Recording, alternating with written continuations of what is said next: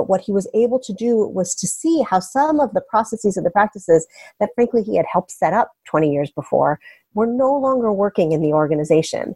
Hey, it's David, and you're listening to Leadership Without Losing Your Soul, your source for practical leadership inspiration, tools, and strategies you can use to achieve transformational results without sacrificing your humanity or your mind in the process.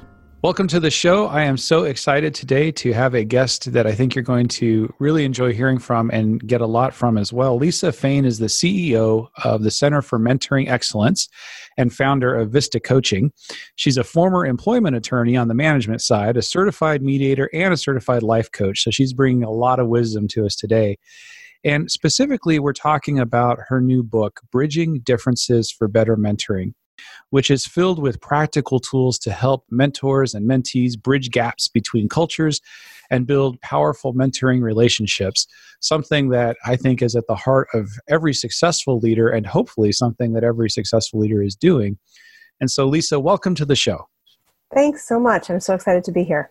This concept of mentoring is so vital, and we'll get more into that into the book. But before we do that, I ask every guest on Leadership Without Losing Your Soul, what is your earliest memory of leadership or of being a leader?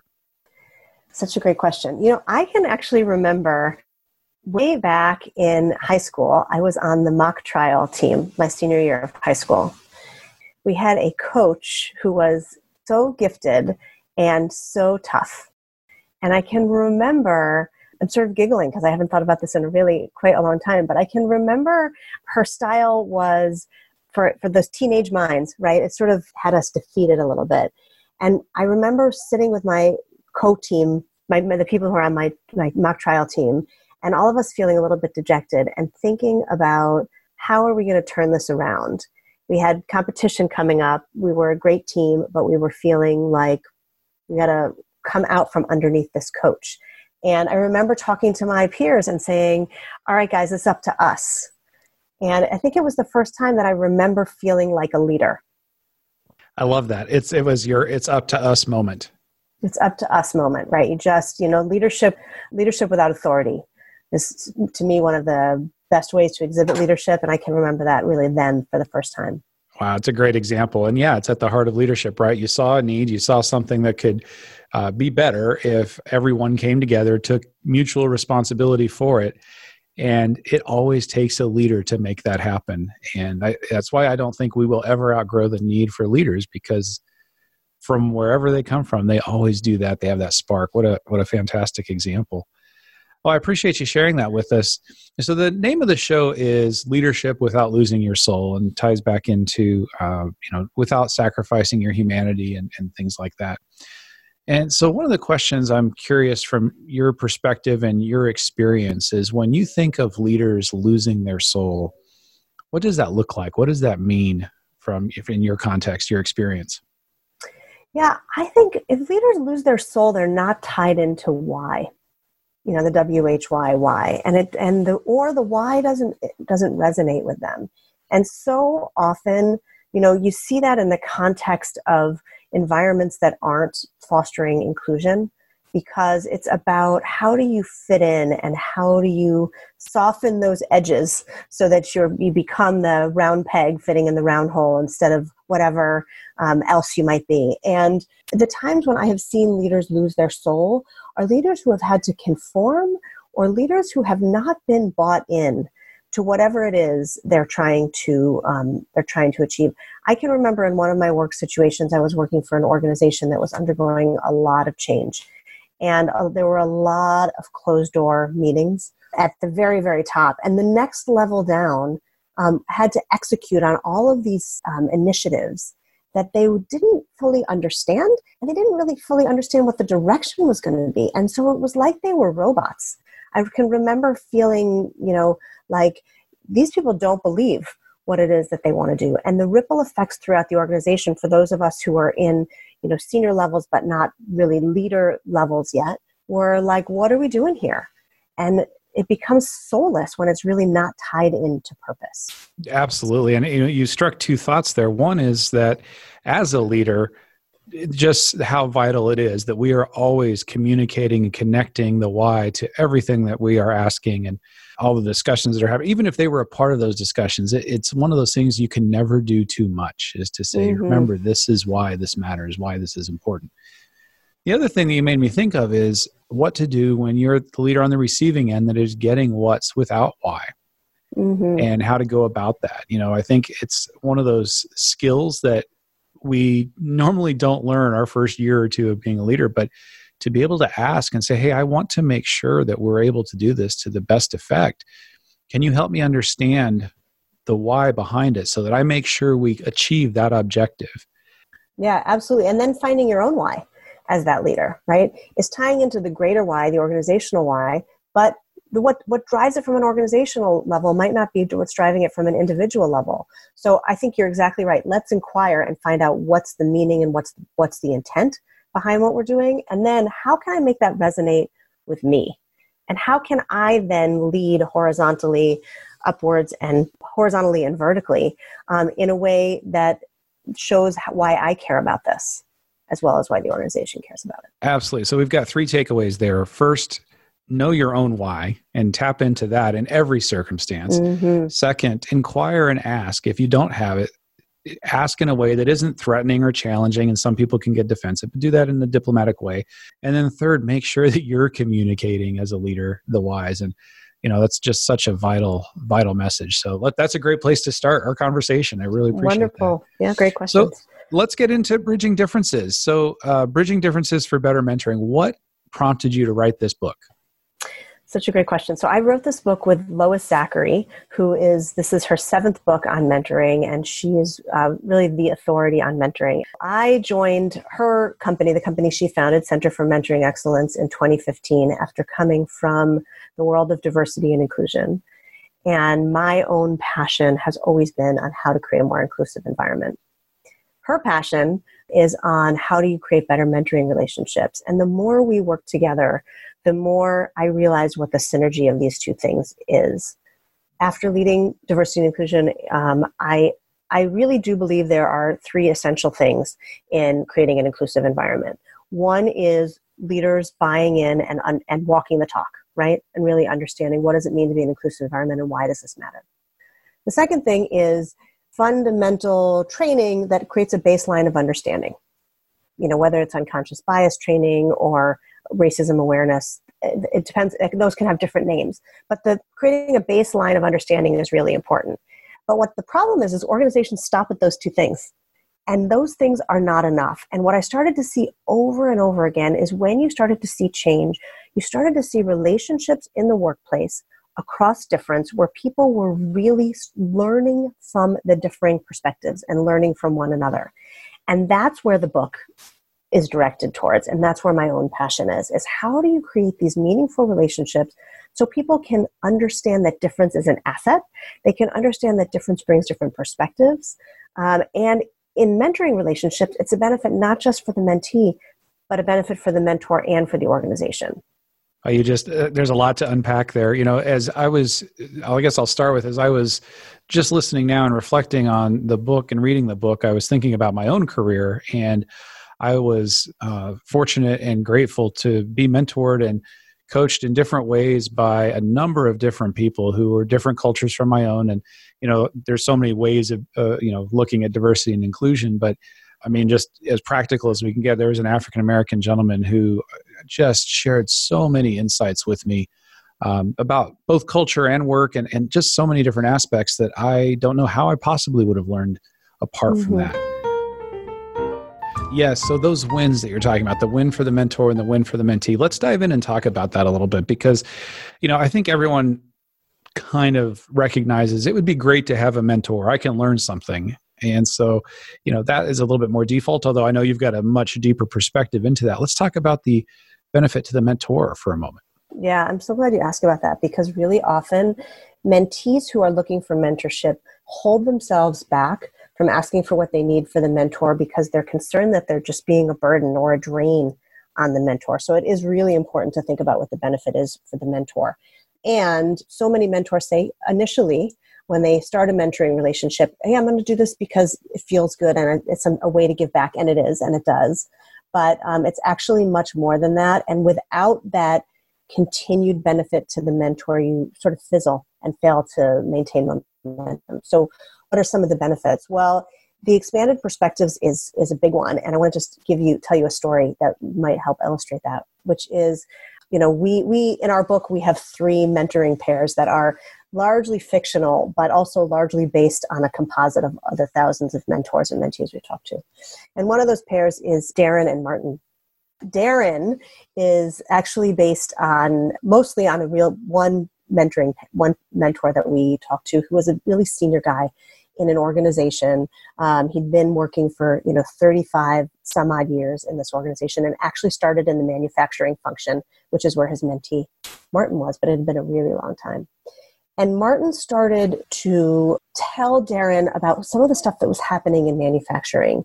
And Darren was thinking, wow, there's some processes that might be broken, or things that might need changing. And in a loyalty and his relationship with Martin, he didn't step in to change them with a supervisor right away. But what he was able to do was to see how some of the processes and the practices that, frankly, he had helped set up 20 years before were no longer working in the organization. And he wouldn't have had that perspective unless he talked to Martin. So it gave him visibility into the real world work that was happening in a way that he wouldn't have had. Absolutely. Otherwise. Absolutely. And, because of the power imbalance, if you will, which, Darren wasn't a guy who felt that he relied on his power, but that's always a reality, whether we acknowledge it as leaders or not. There probably wouldn't have been another employee at Martin's level who would have felt comfortable elevating those concerns to Darren. And so that perspective and visibility within the organization can be a big benefit. Also, learning. There was a cross-generational learning that happened in that mentoring relationship, and happens in many mentoring relationships. As much as we all like to think that we understand how various generations think, there are, and it's all archetypical, right? You may have millennials who think one way and they think the same way as other generations, and vice versa. But there are archetypical ways that different generations are thinking, that it helps mentors who are usually from older generations to really think about and be able to appreciate in a way that's non-judgmental. Because, so often it's the age-old thing, you see it when you watch movies from the, 50s and 60s, 70s, 80s. And now here we are, in 2020 doing the same thing about those kids all think this or what have you, right? Over and over again. But the truth is, there's value and there's benefit and there's amazing perspective that the new generations, particularly the 2 generations that are in the workforce now, bring, that mentors are seeing, aha, I judged too early here that there's a sense of entitlement, or I judged too early that this person wants this, this, and this without earning it. It's just a different perspective that can really enhance a mentor. So those are 2 things: intergenerational perspectives within the organization. The other thing that I don't want to gloss over, particularly given that this podcast is about leadership without losing your soul, is over and over and over again, we hear from mentors that mentoring improves their own leadership skills with their own teams, because it requires a level of listening, it requires a level of preparation, it requires a level of insight and stepping back and letting the mentee lead a little bit, that really enhances mentors' own leadership practices within whatever their day job is. So let's get really practical. Those are some great benefits, from the visibility to the personalization of different folks, and then the improvement to your own leadership. So to accrue those benefits, we need to be a mentor. Let's start on the mentor side. So as a mentor, what are some of the practical approaches that you want to take to be effective, to create a good mentor-mentee relationship and really make it work? Yeah. The first one is really this idea of self-awareness.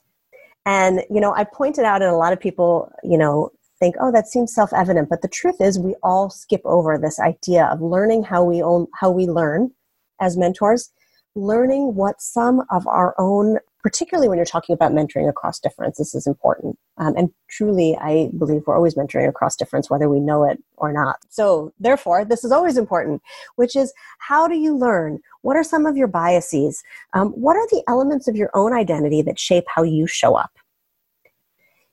Very often, and this is thankfully changing in the workplace, but those of us who are mentors tend to identify, with majority groups, and we don't necessarily think about different perspectives. We don't think that our identity shapes us because we don't identify as diverse. And the truth is, we all have elements of difference, and we all have elements of our identity that shape us, whether it's gender, whether it's race, whether it's, area in the country, whether it's your religious beliefs or your birth order, or whether you have children or don't have children. All of these things shape who we are and how we show up. And as soon as we can identify those in ourselves, we can start to notice the difference in others. I know that in itself, some people are like, why would we want to notice differences, right? Don't we want to focus on commonality? But, my own viewpoint is that actually noticing the differences and getting curious about the differences and having conversations about the differences is what adds the richness. We have this idea that we connect over ways we're similar, and we say we connect despite our differences. But I guess my own hope is that we can connect because of our differences and not despite of our differences. Yeah. And that reflection for a mentor and for a mentee will really help enhance not just your mentoring relationship, but your working relationships as well.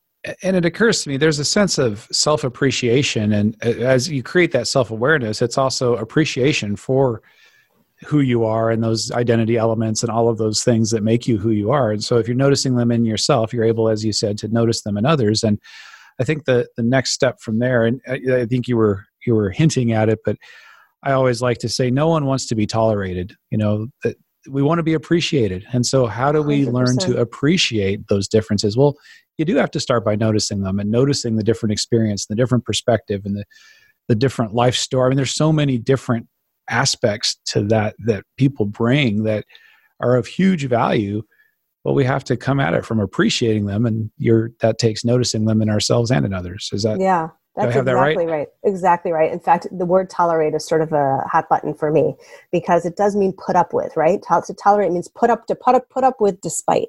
And it's actually the differences that bring the richness. Yeah. It's not, tolerating them you had it spot on. A friend of mine, he says, in conversations around the subject, he said, no one ever got to the end of a great first date and said, I really tolerated you tonight. That's right. Exactly. So you asked about things that a mentor can do, and there's lots. I could go on and on about it, but the one thing I want to make sure to add is this idea. We ask successful mentors, over and over again, what they think the key to success is, and the thing that they say the most is, "I learned not to solve my mentees' problems." Right? Talk more about that. Isn't that curious, right? Because you'd think that the mentee would come in looking for solutions to their problems, but really good mentors. It used to be thought that the role of a mentor was to be the sage on the stage, right? Somebody who says, David, here are all the things that I've learned in my career. Let me tell you what my path is, and you can follow in my path and therefore be the sage old owl that I am as well, right? But in fact, the proper or the most effective role of a mentor is to be the guide on the side, right? So instead of being the authority, to be the facilitator of the mentee's learning. And it's very common for mentors to say, you know what, I know the answer to your problem. Here's what you got to do. Go solve it. Go do this and you'll solve the problem. Instead of asking questions and listening and letting the mentee explore. Because the mentee is not you, the mentor, right? The mentee is his or her own person. And so letting them come to the solutions by asking questions, by sharing your experience, and then saying, well, does this resonate with you? What might be the obstacles to you doing this? How might you do it differently? Instead of saying, here's what I think you should do, is the hardest thing for a mentor and the most rewarding and the biggest predictor of a mentee's durable success. Love that. When we teach leadership coaching, we often take that approach of, if you're the one doing all the thinking, and you're the one going home tired, you're doing it wrong. And it's a similar approach to mentoring is, how do you ask the questions? You said something I want to call out a little bit and practically how you go about doing it, which is adding your own experience. And there is a difference between saying, here's the answer, go do this, which we're recommending against because the mentee is not developing their thinking from their perspective and bringing their own insights to it. Right. But you still can share, in my experience, I have seen that when A happens, B is usually the consequence. And when D happens, G and H are usually the consequences. 100%. In fact, that's why we want mentors, right? We want people who have had experiences. We want to accelerate our own development.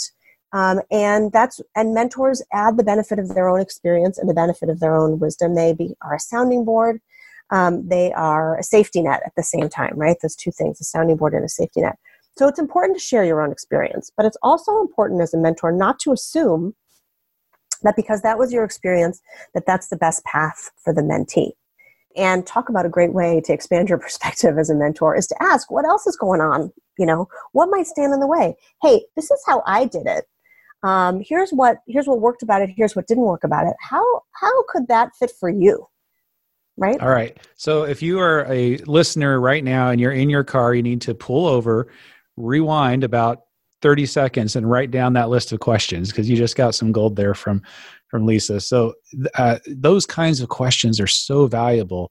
If you are in a formal mentor-mentee relationship, they're gold. If you happen to be doing some leadership coaching, they still work. It's just so valuable to be able to approach those relationships and help people build their own problem-solving skills.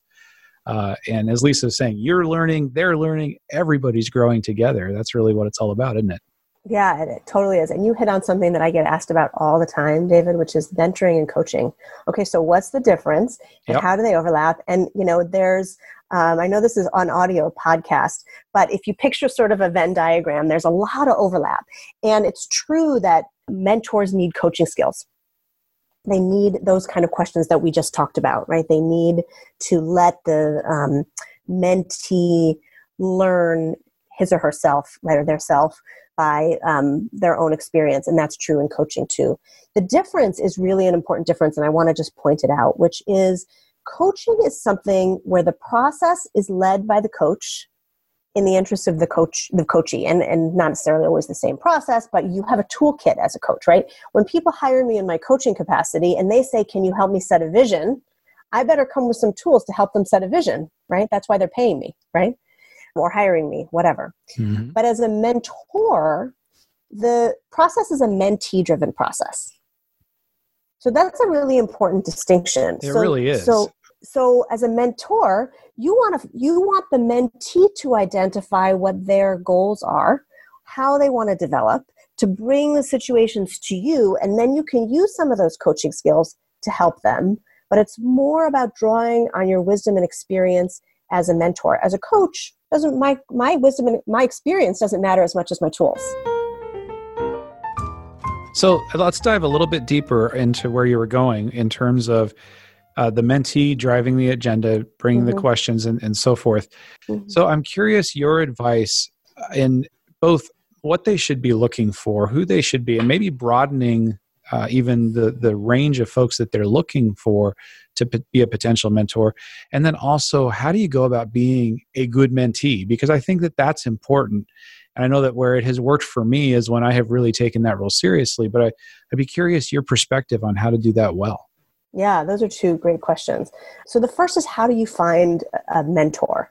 And it is a discovery process, and it is not the kind of thing you want to rush into. And just because you admire somebody doesn't mean that they would make a good mentor, and it doesn't mean that they would make a good mentor for you. So the first thing I tell mentees is figure out what it is you want to learn. And then start to do some networking. A, because networking is a really important thing. And B, because networking will start to help you find who the right mentor is for you. But I wouldn't go on my LinkedIn and say, I know David, he's going to be a great mentor. I'm going to call him up and ask him to be my mentor. Instead, what I would do is I would call you up and I would say, let me learn a little bit more about your journey. And then I would do some reflection to see if you're a learning fit for me. So first of all, it's a good practice anyway. You want to build relationship before you ask somebody to be your mentor. Always. Because it's an investment for them. Yeah, before you ask anything, right? Before you ask anything, right? You want to build relationship and get to know that person, because it is an investment of both mentor and mentee's time. So find out what it is you want to learn. Really use your network to inquire about what the mentoring capacity is and what it is you can learn from somebody, and whether it's a learning fit. And also just in terms of real practical, does this person have the time and the willingness and the ability to mentor you? Because it is a commitment, and having just lunch or having just coffee is not the way to achieve the kind of development you need as a mentee. Those are two things that mentees should do. Where can you find them? Actually, you can find them anywhere you go, the line at Starbucks, right? You can find them through your own working network. You can put the word out to people who you know and respect that you're looking for a mentor to learn X, and who might they know? Your industry associations are a great way to find people who could be your mentor reading.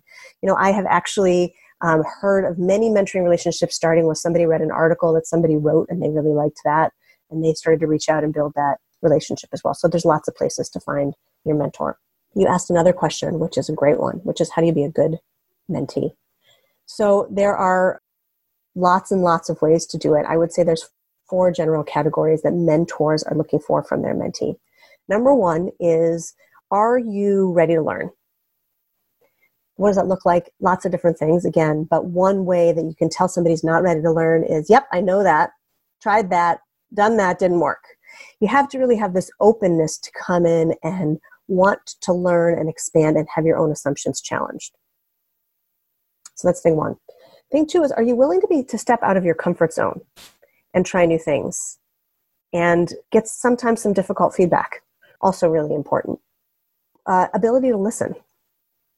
Also, there's some overlap here. So step out of your comfort zone, readiness to learn, openness, and trust. While you're coming up with number 4, you recall the words of a mentor of mine at one point who, when we were sitting down pretty early on, and I think he might have been picking up what you were just talking about, that I was not present with full humility the way I needed to be to benefit from the relationship. And he stopped and he said, so question, David, are you here for validation or for education?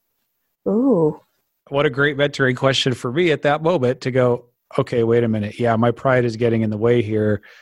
It was one of those piercing questions. I went, oh, I am here to learn. So you're right. Let me set those other things aside and have some more humility here. Yeah, that's a spectacular question. I'm going to use that.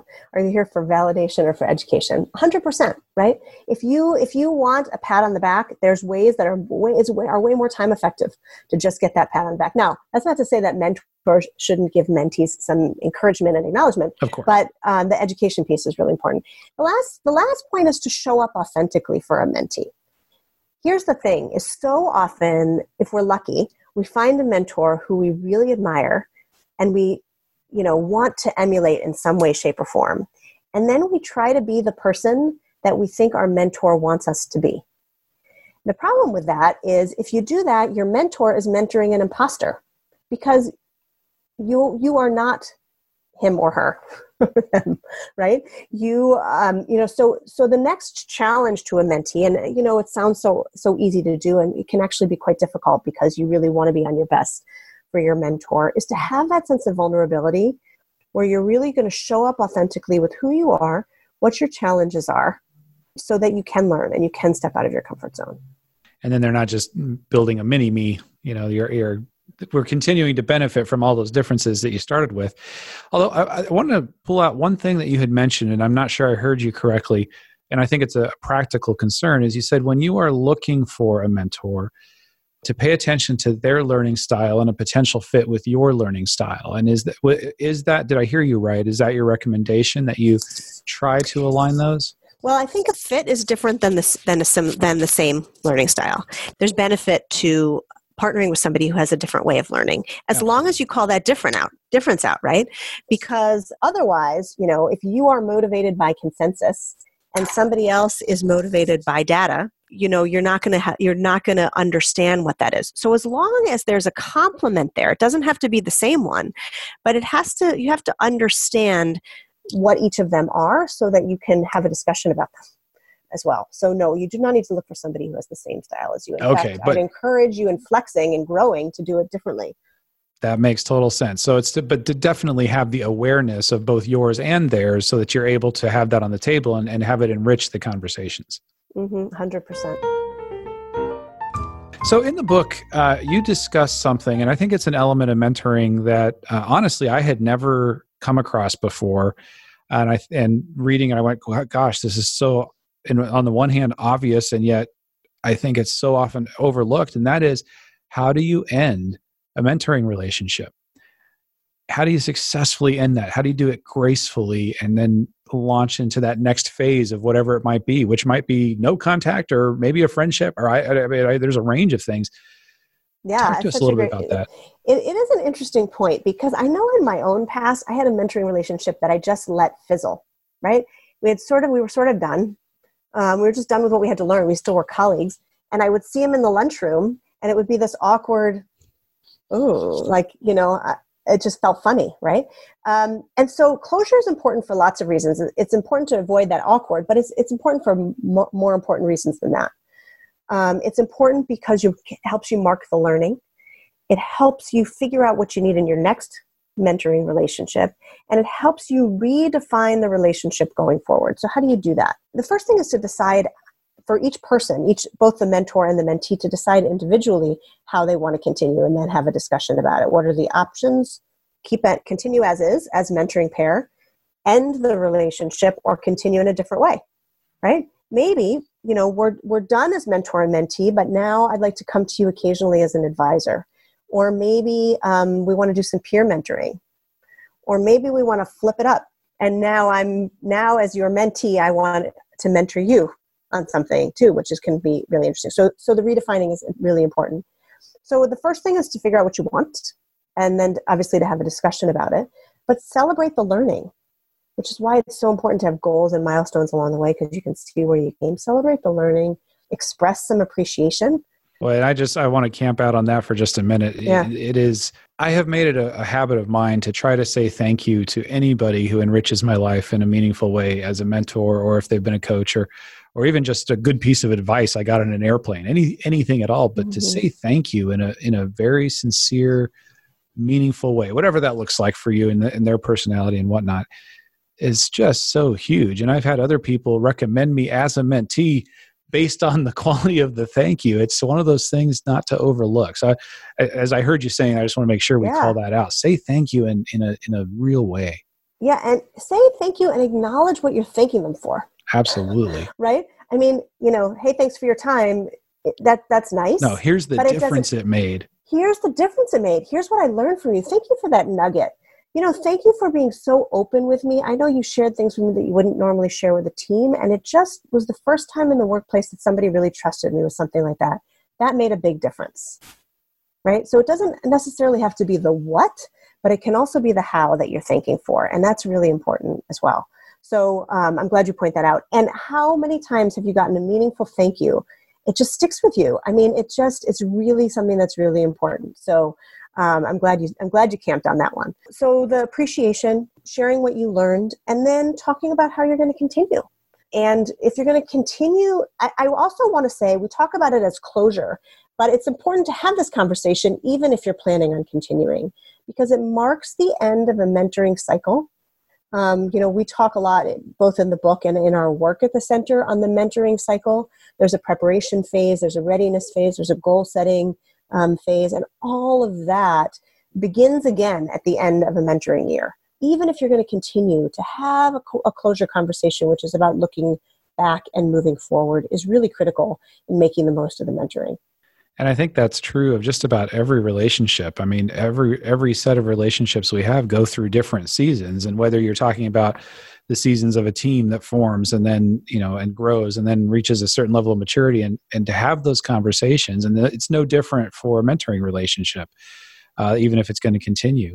I think there's so much brilliance there. So if you're a mentor or a mentee and you're in a relationship or you're thinking about it for the future, to pay attention to what you do with it, how you wrap it up, how you say thank you, how you acknowledge it, and then acknowledge where it's going next, whatever that's going to be, and to have that conversation.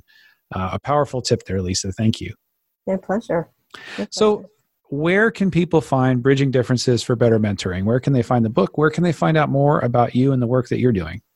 Great. You can find out about me and the work I'm doing and the book at centerformentoring.com, CENTER, and then the word for is spelled out FOR, mentoring.com. The book is actually available for pre-order now on Amazon. And I know when this comes out, it probably will be out. So with a Prime membership, it can be yours and you're at your door within a day. But also available from anywhere you get your books. And there's an audio version as well for those of you who are listening in your car or when you walk the dog. Or quite likely people listening to this like to listen to books too. So yeah, get your audio copy. Fantastic. Lisa, thank you so much. Any final thoughts as you think about mentoring, particularly on the notion of bridging the differences and bridging the gaps? As somebody who's works both in the diversity and inclusion world and the mentoring world, I get asked all the time, what are some practical tips to make a difference to make an inclusive workplace? And, to me, having a mentor and having a mentoring relationship with somebody who's different from you, and it's important in your personal life as well, but the beauty of the workplace is you get put with people whose paths you wouldn't ordinarily cross in your personal life. So to have one of those relationships in the workplace is the way to start to be the change, right? Because you are starting to model relating across difference. You're starting to expand your perspectives and you're really walking the talk of inclusion. So I think my best tip is to say, if you don't have a mentoring relationship at work with somebody who's different from you, go seek that out. And you cannot get any more practical than that. Do what Lisa said, and you are on your way to being the leader you want your boss to be. Lisa, thanks again for being with us and sharing all those insights. David, thanks so much. It was great to talk to you.